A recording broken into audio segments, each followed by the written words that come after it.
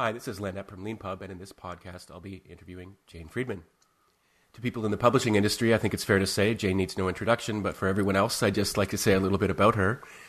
Jane is a publishing consultant, speaker, blogger, and general industry expert with over 20 years of experience in a variety of areas, and with a particular interest in digital media strategy.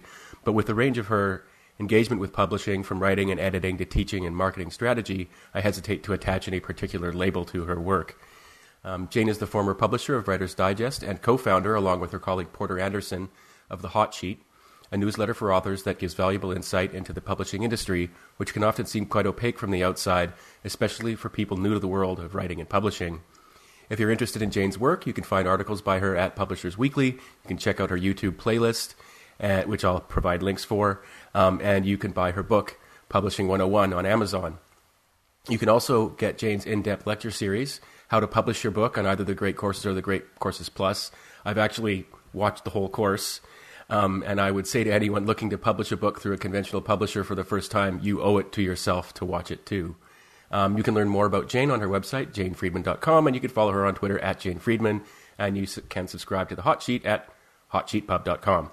In this interview, we're going to talk about Jane's career and about various aspects of the publishing industry that I hope everyone listening will find informative, regardless of your level of knowledge of publishing. So thank you, Jane, for being on this podcast. My pleasure, Len. Thank you for having me. I like to start these interviews by asking people for their origin stories to get a sense of each person's experience and perspective. And I was wondering if you could talk about when you first became interested in writing and how that carried you through to what I believe was your first job in the industry in Cincinnati.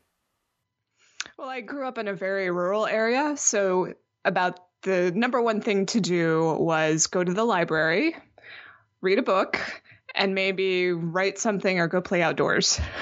So I feel like so my attention was very much on schoolwork, and my mom liked to write and read at home, and so I feel like a lot of what I did was mimicking her behavior. And my father was a calligrapher, so there was a lot of things to do with letters and reading as I was growing up.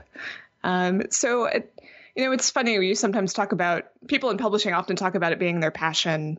And I'm not going to say that writing and publishing is not my passion, but I feel like that's what I was swimming in from a very young age. And it was very easy to just follow that through middle school and high school, getting mixed up in yearbook and newspaper and things like that. So I was pretty singular in my focus all the way through college, went straight to a publishing internship, and I've never left the industry.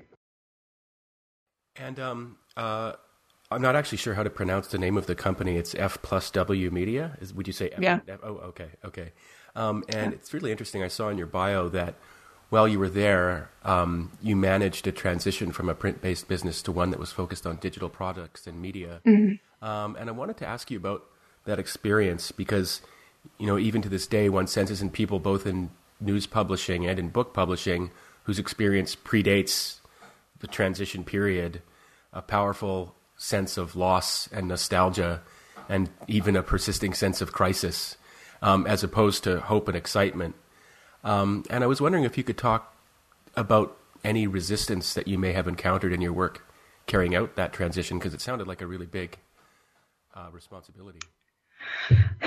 It was a very unique time for the company, which I should put the context around the company for those who may not be familiar with it. It's often called an enthusiast publisher, so that means it's serving very particular interest areas. So think of any kind of hobby or craft, whether that's woodworking or photography or fine art or writing.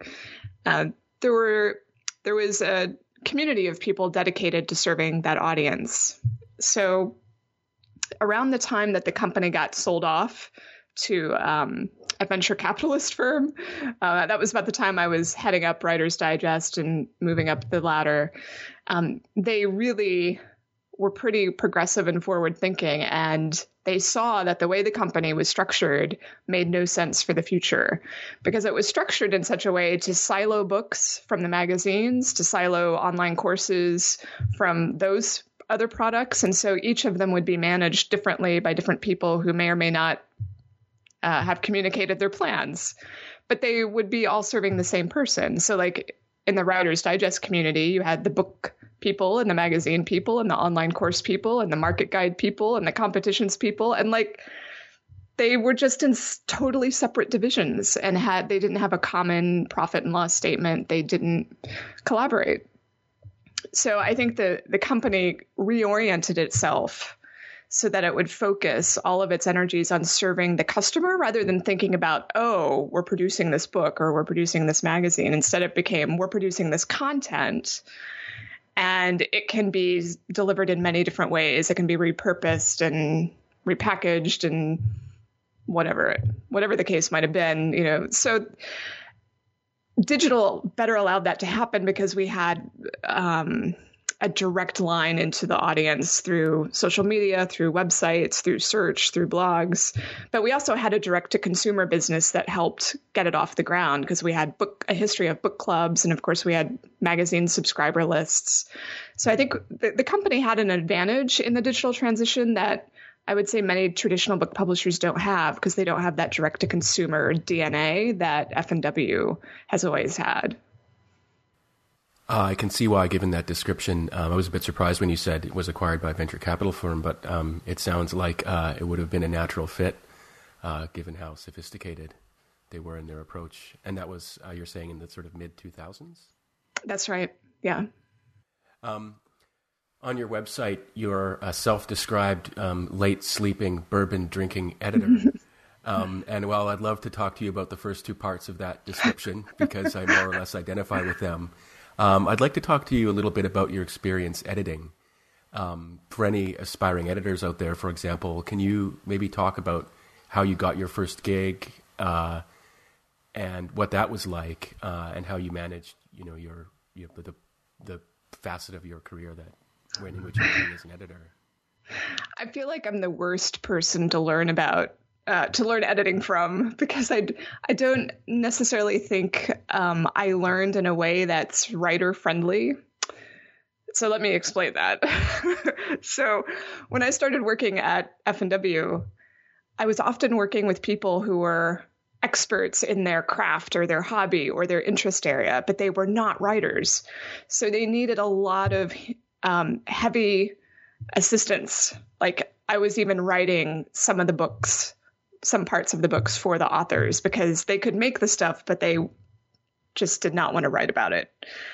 And then when I moved over into doing Writer's Digest specific projects, I was mentored by an editor who had very much a kind of a scorched earth editing style where she would just totally rip things apart, rewrite them, and then send it back to the writer to basically, you know, sign off on.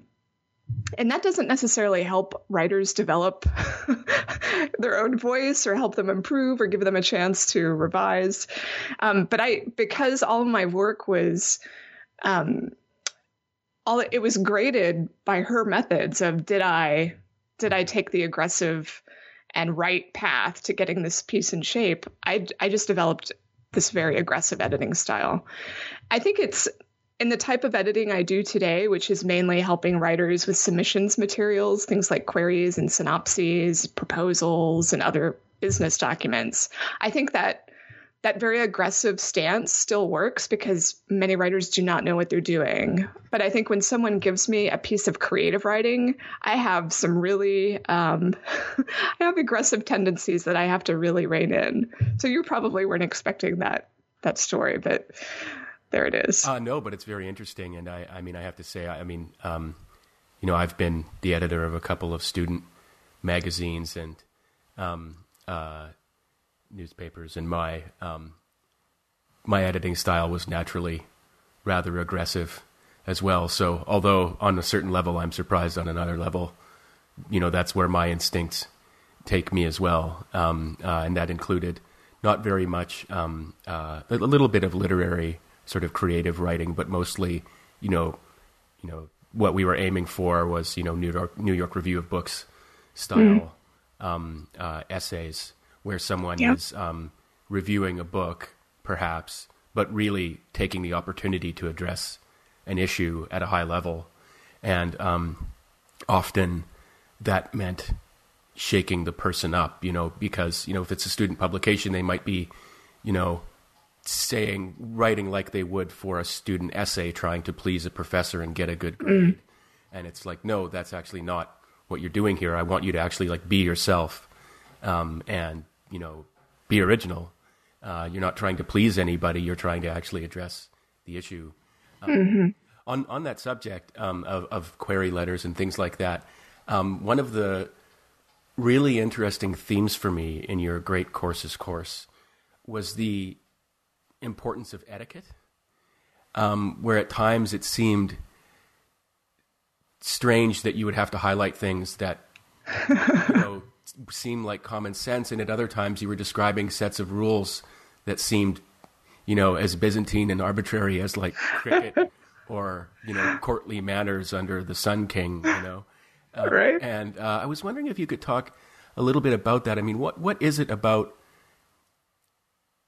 people who are aspiring authors that can lead them into behavior in that realm, that where they wouldn't do it, and like they wouldn't walk into a store and get really demanding, with the person they're talking to, or expect them to say, hey, drop everything you're doing and do a bunch of work for me, please, and get back to me within a day.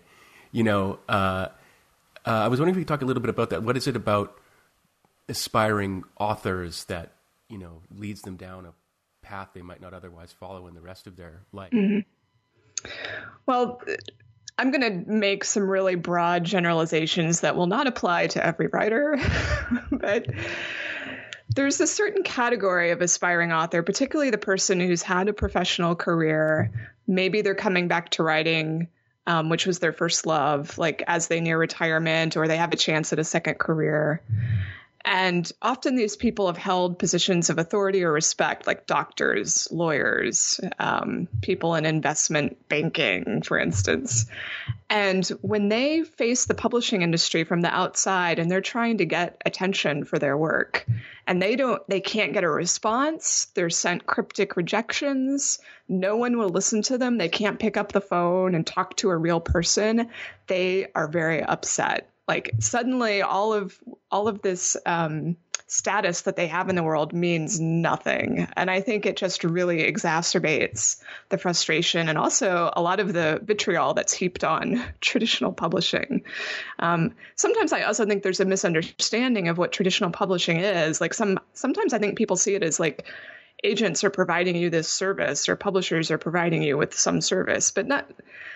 Yes and no. I mean, they really do not want to hear from you for the most part. It's like, don't call us, we'll call you. Just because they're inundated. There's just so many people who want through the gates, and there's only a small percentage who are going to get the deal or get representation. Yeah, it's interesting too. I remember being at a meeting with a bunch of small publishers in Montreal once, and I think the editor-in-chief, or I don't know what you would call him, of Publishers Weekly was there. And there was this one guy who, was kind of lurking. And after this rather embarrassing display that was put on by the local publishers, who were basically at the same time kind of threatened and jealous that this American Publishers Weekly guy was in Montreal for the first time ever. This guy lurking in the back, after it was over, he was obviously angling to get the ear of this Publishers Weekly guy. And he had this, not the Publishers Weekly guy, the lurker, had this light in his eye. Like, what you see when someone is like, that they're carrying out a strategy. And what struck me about it, and the reason I remember it to this day, is that like this guy was inhabiting a narrative in which he was fighting to achieve some special status, that of published author, and perhaps there may have been even more of a mission behind it, but there was something about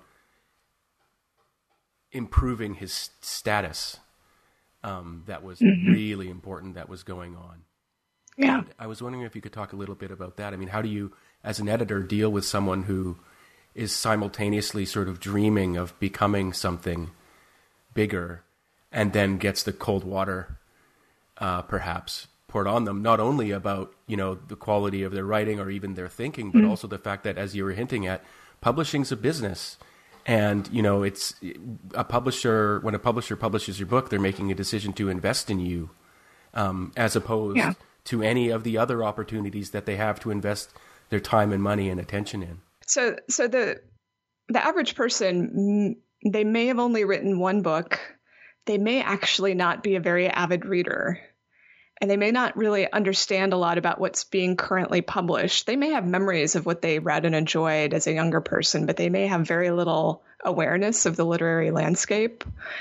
And so they're writing into a vacuum, and they haven't done anything that would help them understand where they're at on the spectrum. They haven't done anything to advance their professional knowledge of the field. They're just approaching it, as a total innocent, thinking that just because they wrote this thing, it must have some value, and not even pursuing it as, I need to develop my craft first. Like, why can't I just write a book the first time and have it be commercial, publishable quality? So I think I'm always trying to, get them to see that just as doctors need training or lawyers need training, writers go through a very long development process. It's the length of it is different for everyone, but we're talking about years. And so if people aren't invested in it for a years long duration, it's, I don't want to say give up, but like, why bother beating your head against the wall with this one book especially if you don't even think you'll write another? Yeah, it's interesting. One of the, another one of the things that struck me about your Great Courses course was, how naive I was myself, even though I've spent a lot of time thinking about these kinds of things, about just, not so much in my knowledge, but in the way I emotionally related to what's involved in publishing. I did kind of relate to it like it was, not that it can't be or isn't a romantic endeavor in a way, but that there is just a lot of really mundane reality, and like time is a factor in it, and it takes a lot of time. And there's just a lot of, work. Yes.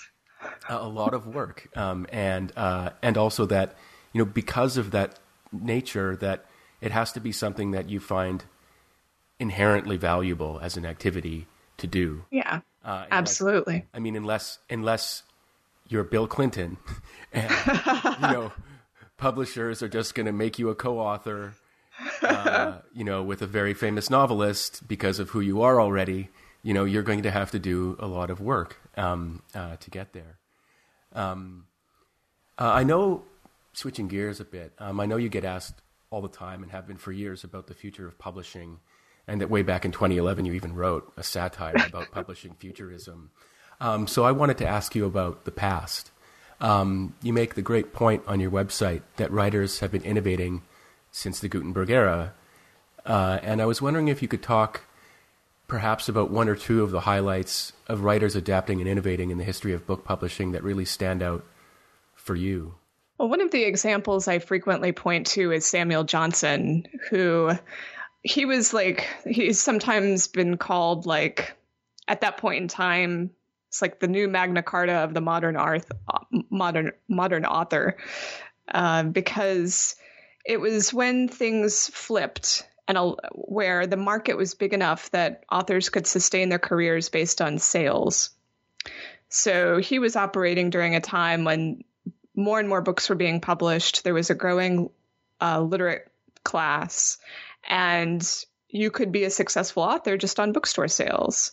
Now, what's interesting about that is, at the time, he was bucking the trend because it was considered more, I don't want to say polite, but it was more customary for you to be paid for your work through some sort of patron, and you would dedicate your work to that patron and receive money. Or you were born into privilege and you didn't need money. So there was something a bit crass there in that move, that he would just say, forget you, patron, whoever you are, I can live on my book sales. But what was, that thing that flipped yet again, where, for instance, it was Mark Twain who, his most successful book wasn't sold through bookstores, but it was sold door to door, peddled, like a vacuum cleaner or something. And at the time, people kind of look down their noses. They're like, well, only, proper authors with proper books are sold in proper bookstores. They are not sold door to door like, like a vacuum cleaner, I guess, or some sort of weird, smarmy cure or potion. So, but that's where he saw his greatest financial gain, was in supporting that effort. And so whenever you find authors who are willing to step back and say, this is how the model is going to work for me, this is what I know how to do, this is what I can sustain, you find lots of interesting things happen if they're willing to not let status anxiety take over their thinking in terms of how the book gets to the reader. Yeah, that reminds me of another example of Byron, who was perhaps the first celebrity, some people will say, in a way. And he sort of, was of the nobility, but also used scandal as a way to spread his own fame. Mm-hmm. And of course, there's, figures like Dickens as well, who used serial publishing. One of the lines that I like to use with people is, do you know why all those 19th century novels that you're aware of are so big? And it's because many of them were published serially, and when you've got a hit on your hands, you might find your publisher asking you to expand your outline, pretty dramatically. Mm-hmm. It's like getting, new seasons, signed for new seasons of a television show. Mm-hmm. Moving on to the present, on the subject of innovation, you published a blog post recently that I think originally appeared in the Hot Sheet about author marketing collectives. And I was wondering if you could talk a little bit about this idea and how people are using maybe both new and old, technologies of getting together in order to provide collective professional support and marketing. Right. The idea of a collective is not new, of course, and artists have been doing it, I think, across decades, if not centuries. But we just haven't yet seen maybe a really formal, large group iteration of this. And so my blog post was looking at a group called the Tall Poppies, which is kind of the biggest that I've yet seen, with a very formal, or the most formal I've seen, structure and branding and goal to reach people who read women's fiction. And you can see these things arising out of a genuine need of authors to have support when they launch their book that they're not getting from their publisher. And that's also hard to collect on a kind of ad hoc basis if you're self-publishing.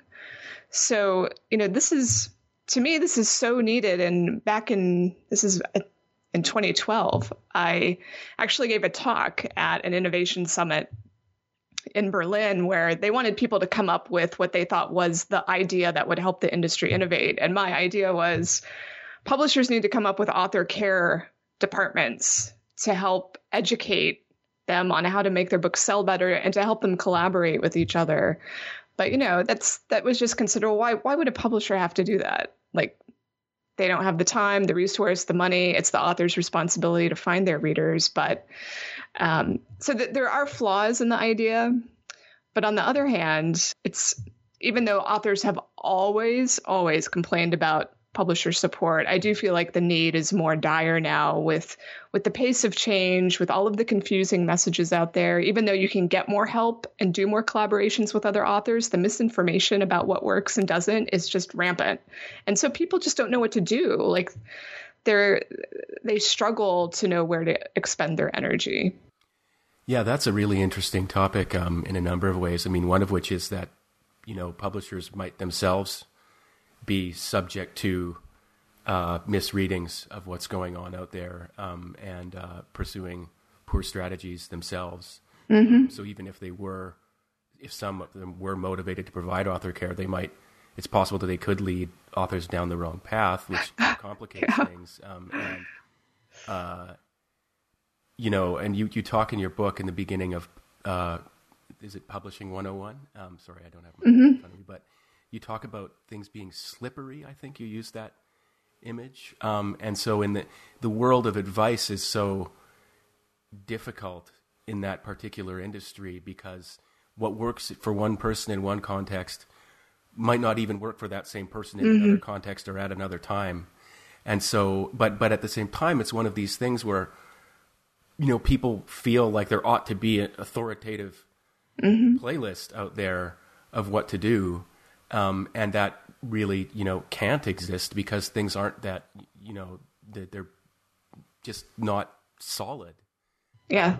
And, that's another thing, talking about the work you have to do, is you do have to forge, no matter what, if you're going to be an author, you have to, one way or another, you're forging your own path. And you need to be, clear-eyed about the advice that you're offered along the way. And it reminds me of an experience I had in my life where I had a supervisor for my doctorate who was from, I would say, the last generation where you could simply be a brilliant student, be favored by the Dons, go do your years in Glasgow, and then, get a position at an Oxford college. And, she told me, and here I am, a doctoral candidate in the early 2000s. She's like, oh yes, it's so silly that doctoral candidates are going to conferences. They shouldn't be doing that. And that was like the worst advice you could possibly give. I promptly responded characteristically by saying, oh, that's interesting. You should say that because I just got accepted to talk at another conference next month. And she's like, well, she said, I didn't mean you. But I bring up that personal anecdote because people in positions of power can often be, to put it offensively, anachronistic. Yes, totally. But nonetheless, still in a position of high power.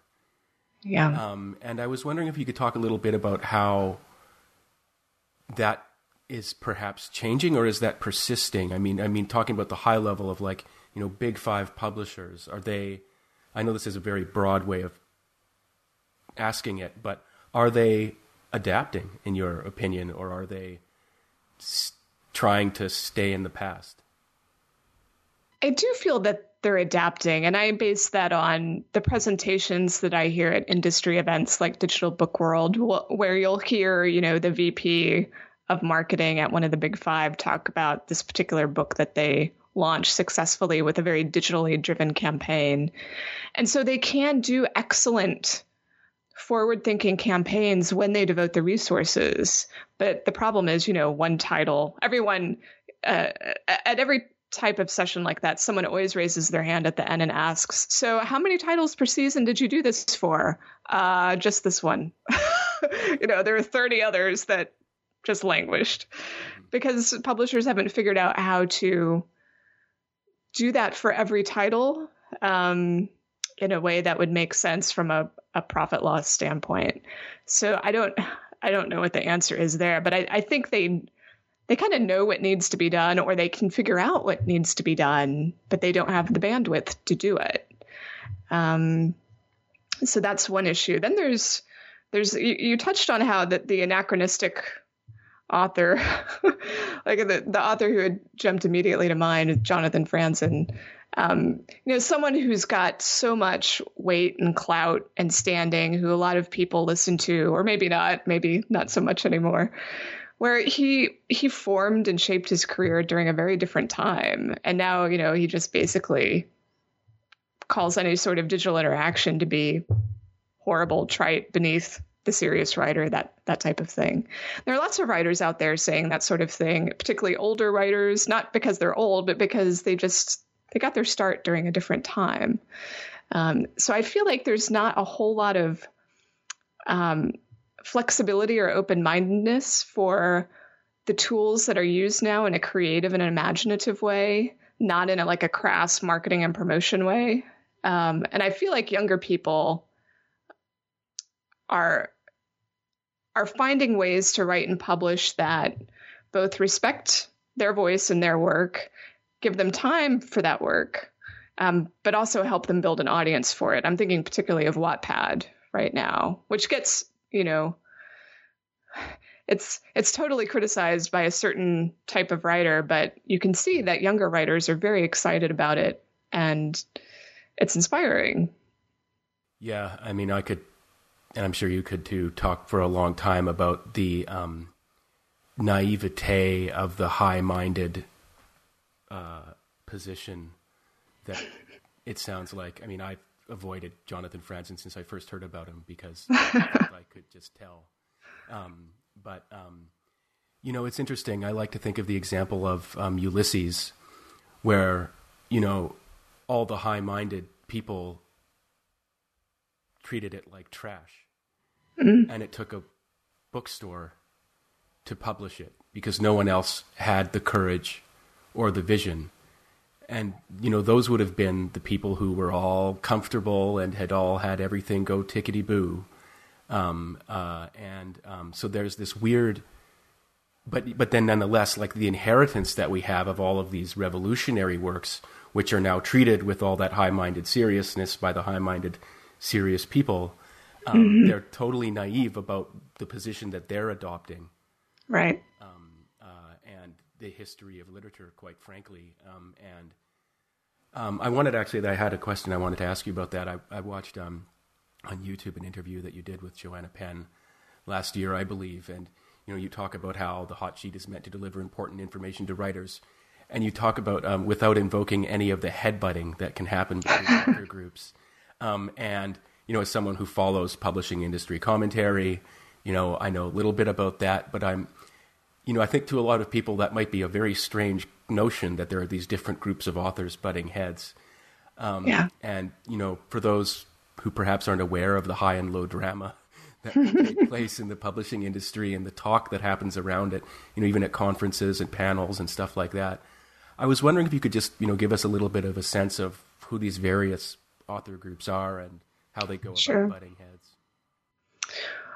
Well, there's the traditional publishing author group, which has been around for many, many years, and who, more or less consider their way to be the proper way to publish, the one that's going to be most beneficial, has the most prestige, is tied into validation, has the best professional product, best results.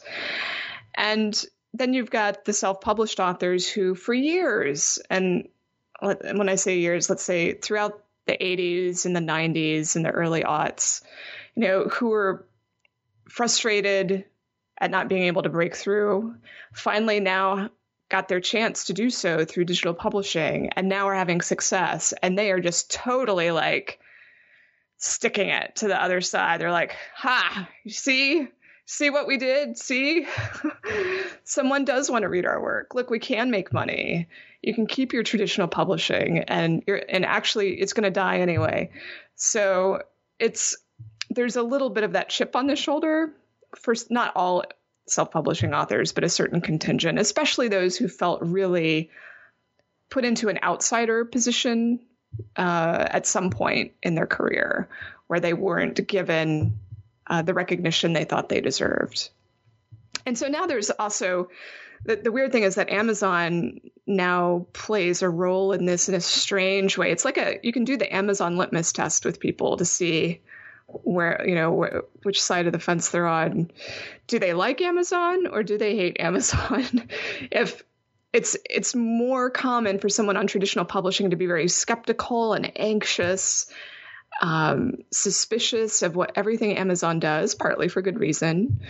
And then it's very common on the indie side to be much more like, Amazon's awesome. Look at what they've done for us. Not without recognition that Amazon can be a bully, and that they can change the terms at any minute and you're screwed. But it's a much more, I would say, progressive view of Amazon's business practices. I don't know if progressive is the right word, accepting. But it's hard to find someone who, can just look at both sides and understand that, yes, Amazon wields great power. Sometimes it's bad, sometimes it's good, rather than take a very moralistic, judgmental attitude. Like right now, you may have noticed the news story right now is Amazon is pushing third-party sellers up on book buying pages. So they're giving third-party sellers the buy book button instead of the new book being sold through Amazon through the publisher. So the implication is publishers and authors are losing money. So you start to see the two groups come out in force. the group that says, well, Amazon's always done this sort of thing, and they've always done third-party books. What's the big problem? And then you have the Authors Guild and other more traditional organizations saying this is a travesty and it must be stopped because they're trying to protect the old model. Could you explain a little bit more about how that works with what a third-party seller is, for example? And so, I mean, my understanding of it is that, authors can sell their books directly themselves, but self-published. Publishers can make books available for sale, but then you can just be someone with books in your garage and you can make them for sale on Amazon, and that's a third-party seller. Exactly. And would the third-party seller be selling the same books as the publisher? And that's why elevating the third-party publisher in this way is seen as a threat to the publishing houses proper? Exactly. So normally the third-party sellers are selling used copies, which publishers didn't like when that first happened. Gosh, it's been a long time ago, like 15 years ago. So normally they're just selling used, but now third-party sellers get their hands on new copies, which they're only allowed to take the buy button if they have the so-called new condition copy. And so publishers are wondering, how do they get these new condition copies if it's not from us? I think there's some bad actors, as Amazon called them, people who are selling used as new and reaping the profits. But I think, as Amazon always does, I think they'll clean up that activity pretty quickly. And there's also, that reminds me, there's like this kind of micro controversy of, just to show how in the weeds this kind of thinking, of advanced reading copies, I believe it is. Mm-hmm. So if you are a figure in, the reviewing world, you can get advanced reading copies of books, and then some unscrupulous or perhaps just thoughtless types go about selling those advanced reading copies. Right. And I think that, as soon as we had online book sales take over much of the market, it suddenly made that kind of like underground market of advanced review copies and remainders and Hertz and all of those things. It suddenly brought it more to the forefront and more available to people to buy rather than the new book. So I think, publishers, I think a little bit of burden is on them to be much more disciplined and procedural in how they handle those types of copies, making it very clear that they're not new condition copies, that they're not to be resold, etc. Speaking of Amazon, I have a question that I wanted to ask you, and I'm going to frame it in a particular way, which I don't explicitly say this is not. I'm framing it this way. Okay. And so you're not. Is what I'm trying to say. So one of the interesting controversies in the world of book publishing and book selling that emerged in the last year and a half or so is Amazon opening its own physical bookstores. Mm-hmm. And I wanted to talk a little bit about the nature of the romanticism that often accompanies the discussion of buying and selling books. And my way into this is last year, a group of bookstores in Chicago got together, and I don't know if you saw this, but they issued a pretty extraordinary statement of protest after Amazon announced it was going to open a store in a Chicago neighborhood. Mm-hmm. And in the statement itself, there's a complaint that, quote, Amazon's initial choice to sell books was largely for the purpose of collecting customer data, end quote. And that this is contrasted with how, quote, booksellers get to know their customers so that they are able to make personal recommendations, end quote. And it struck me that, the statement is very carefully worded, but they're obviously trying to get away with invoking collection of data in order to bring along with it the connotation that comes with that of an invasion of your privacy. Yeah. And then they go on to say that we do the most privacy invasive possible thing we could do, which is actually get to know you personally and know all about you. That's the service that we provide, like much more invasive than anything Amazon could ever do. At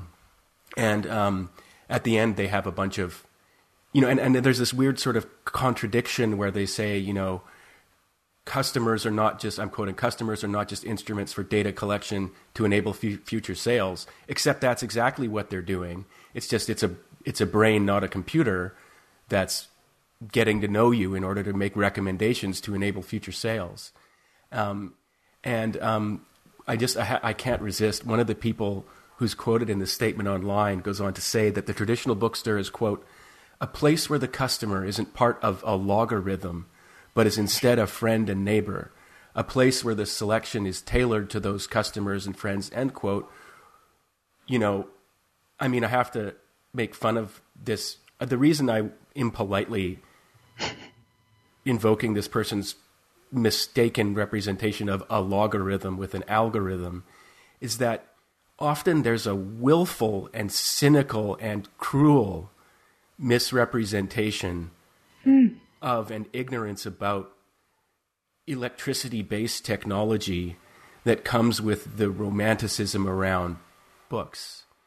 And I was wondering, you don't have to agree with anything I said, but what do you think about that? Why is it that there's this, where does that come from? This idea that somehow electricity and computers are anathema to knowledge and reading. We could have a very interesting philosophical conversation. I think so much of this is just driven by fear, anger at livelihoods being taken away, or something special about the community perhaps being stolen away. Publishing has been such a traditions business, at least from my perspective, and Amazon just breaks all of those traditions and has. I do sympathize. Like, they have that kind of Silicon Valley quality of break things, move fast and break things without any concern for any harm you might cause in the process or the greater good. So I get it. But when I see statements like the ones, like the one you read, it drives me crazy. It is not productive. I don't think the bookstores gain anything by trying to do battle with Amazon on that level. I think they're just speaking to a very small contingent of people who feel exactly the way they do, and that contingent is getting smaller. I think they'd be much better served to show how, they are a real presence in the community. They support the community through events or through whatever it is that they do, and compete based on value that they provide that an online bookstore can't, or even that an Amazon store can't. I don't feel like Amazon stores are suddenly going to displace indie bookstores. I really don't. I think there's room for everyone here. I think they're very different types of stores. And whether they're different customers, I don't know. I don't know that Amazon bookstores have been around long enough for us to say. But it's just, I wish they would focus on something else other than trying to make out Amazon to be some devil. Yeah, and to be, somewhat fair, they do spend, that is one of the main themes of their statement, that, they provide this, community building stuff. But I've got to say, I guess I'm a bit of an iconoclast in this respect, but, I was interviewing someone recently, Mirela Roncevich, about this, and she talked about how, I'll probably not invoke the same example she used, but, where she was growing up, you couldn't find a book on divorce in the bookstore. And you probably couldn't find a book on homosexuality in the bookstore. Mm-hmm. And if you went to your local community bookstore and personally went to that personal bookseller who knows you and your parents and your friends and your priest, and you asked for a book on divorce, word would get around. And this, it just, I guess, I'm getting, a little bit of emotion about it, but this notion, you have to be the kind of person who just profoundly fits in, in order to be so naive about knowledge and sharing and community and including locality, the local is so great. No, not necessarily. For some people, the local, for some people are rails, they stand up in their prison bars. As they say, that someone says in this statement, we know what the people of our towns and cities want to read, to which my response is, fuck you. Really? You're that presumptuous that you're going to say you know what all the peoples of Chicago, you know what they want to read and what they ought to be reading. No, you don't. And I guess I'm, going on a bit of my own direction here, but, it's just so striking to me that aspect of the discussion around books is so rarely challenged that there's nothing necessarily benevolent about your local bookstore. I agree. I don't find them of a higher moral quality. I always look at it, I tend to look at it from a very business perspective. Either they're running a business that can compete or they're not. I don't feel like they ought to be gifted into survival somehow. I mean, sure, they need fair terms. Publishers, I think, can be helpful in their sustainability, but we're closer on that than farther apart. Just to invoke another, perhaps less emotional but more business side controversy. Recently, and I'm sure you've heard about this, the UK Publisher Association published an annual report that the media picked up on, in which the story essentially became, ebook sales are down and print book sales are up. And from one might call the usual suspects, the news was greeted with glee. And full disclosure, I mean, I hate that cliche, but there it is. I wrote a pretty acerbic piece about this subject for TechCrunch back in 2015 already, where I invoked the idea of dark matter in the publishing universe, where, the numbers that are reported, often necessarily don't include untracked, ebook sales. But I'm nowhere near to the expert you are on this, and I was wondering, I mean, just to give you a lot of room to respond, what's your take on all of this? It feels like revenge for all the stories that came out in 2010 or so about print dying, because I feel like everyone's so excited, all of the saviors of print, they're so excited that the narrative has flipped, and the glee. But it's not, if you care about books and publishing, there should not be anything happy about this news, because, and it's also, I don't want to say it's fake news, it sort of is, I'll get to that in a minute, but if all of the stats as presented are, if you take them at face value and you don't dig on what's underneath that, it is not a good thing that publishers are seeing declining ebook sales. The uplift in print, at least in the US, is driven by Amazon's discounting and its own increasing market share. And the people who love print probably do not want to see Amazon just gaining more and more on both the print and the ebook side. So it's such a weird, perverse thing to take pleasure in these statistics. But okay, so here's the truth about those statistics. It just cuts out a huge piece of the market, as you alluded to. It doesn't cover the self-publishing activity. Amazon doesn't release its numbers. So we don't really have a good picture of how ebook sales are increasing. And all of the data we do have indicates that major publisher share of digital is shrinking as the more independent small press and Amazon share is growing. So, and also I think the averages are very deceptive. So you'll see the averages of like 25% ebook for the major five. But when you look at specific categories like fiction, it's fully 50%, sometimes higher, depending on the category we're talking about. So the mainstream news stories on this, it's another thing that drives me insane. And I feel like I have to respond to them every single time and try and quash the myth that we're somehow all nostalgic for print. We are not. No. Yeah, that's one of the themes of my or of this podcast is there are people who you can tell carry with them a sense of scarcity when it comes to knowledge, and there are people who've never, whether they actually experienced scarcity or not, don't have a sense of it. And for me growing up, I grew up in a nice middle class family. We were by no means poor. But going to the bookstore was just like pick one every 2 months because they cost $30, the fact, I remember, the first thing I looked up when I first got on the internet was getting a copy of the Brothers Karamazov, which is perhaps the nerdiest thing you could do, except for the second thing I did, which was then look up Star Trek fan fiction. People who just want to, read all of Dickens.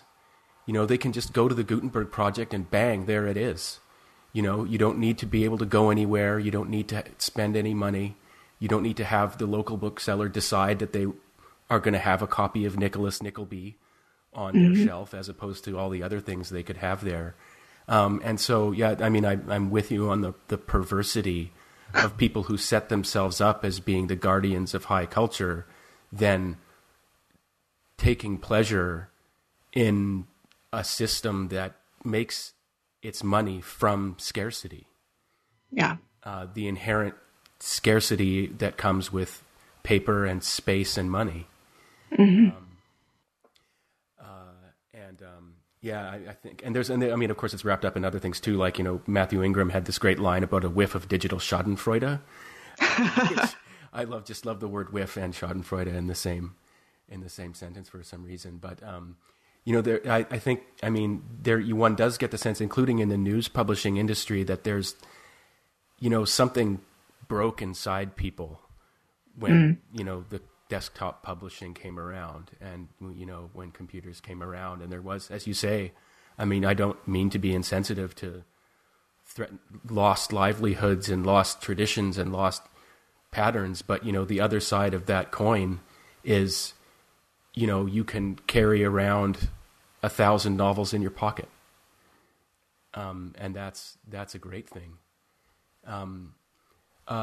On the subject of the future, because you inevitably get asked about it, and so I'm going to do that too. I want to talk to you about something that is sort of around in the publishing and self-publishing discourse, which is generally just expressed as subject of data, and it's really interesting to speculate, for example, about what Amazon's up to with their physical bookstores. They literally know where you live, and they know what you buy in real time. And so they can perhaps use, as a giant corporation, they can, perhaps use that kind of hyper-local real-time data to identify trends and stock their bookstores accordingly. But I guess my question for you is about the direct usefulness of data to self-published authors.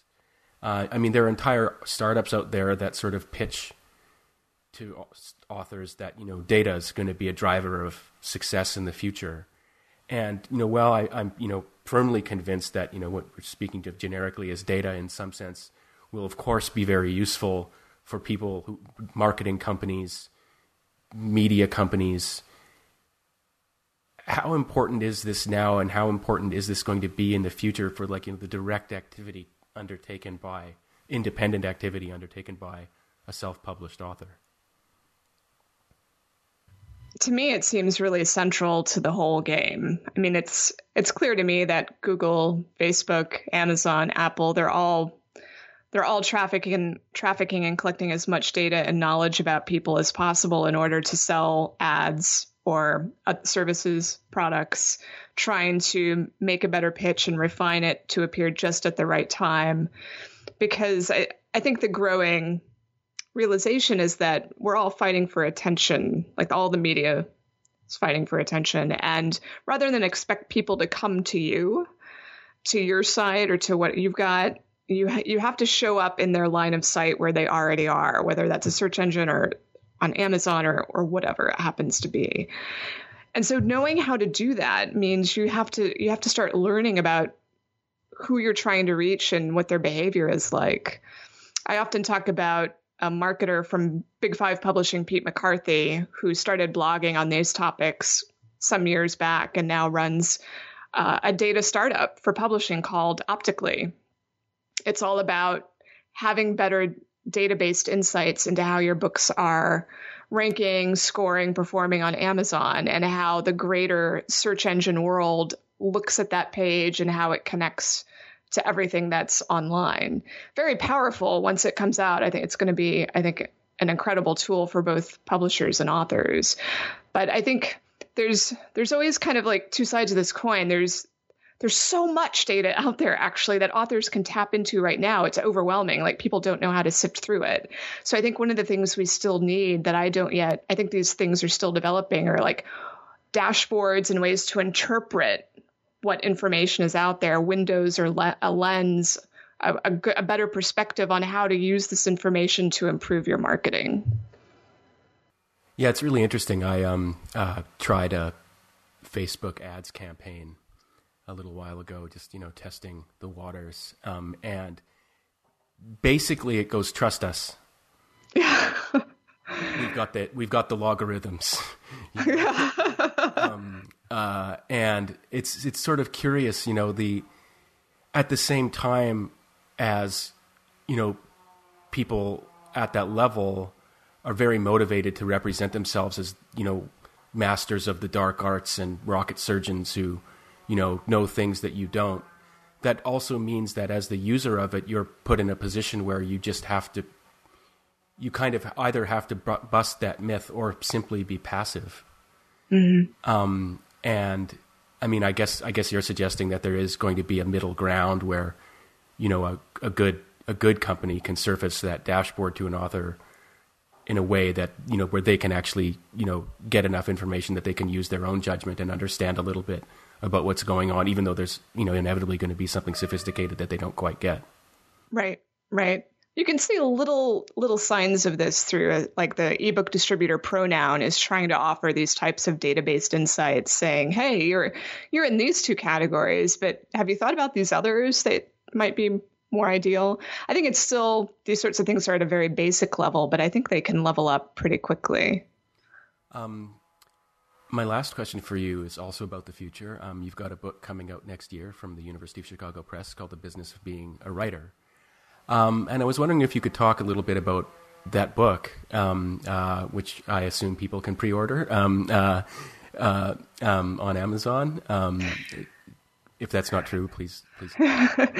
It's not quite ready for pre-order, mainly because I'm working with a university press and they're not terribly fast. And to be fair, the book won't release until March 2018, so it's still a little early. But the book's done and like it's in production. So this book was born out of a desire to see students in classrooms, whether undergrad or graduate, have a much better understanding of how the business of publishing works and to give them realistic expectations for what their career will look like and what compromises are going to be involved and how writers make money aside from just publishing books. I don't think it's talked about enough, especially in academic settings, in MFA programs, about what it means after, like post-degree, what it means to pursue a life as a writer. The practicalities are often pushed aside, or it's put on, oh, let's have a Q&A with an agent or an editor, or, oh, yeah, you can do an internship at our literary journal that reaches 100 people. You need something a little bit more empowering and realistic if you actually do want to see writing be your full-time gig. So the book is meant to help prepare writers for that. Well, thanks very much for taking the time to do this interview and telling your own story. I really, really enjoyed it, and for your frank opinion as well. I appreciated your views. Very frank, passionate. It's good. Thanks very much.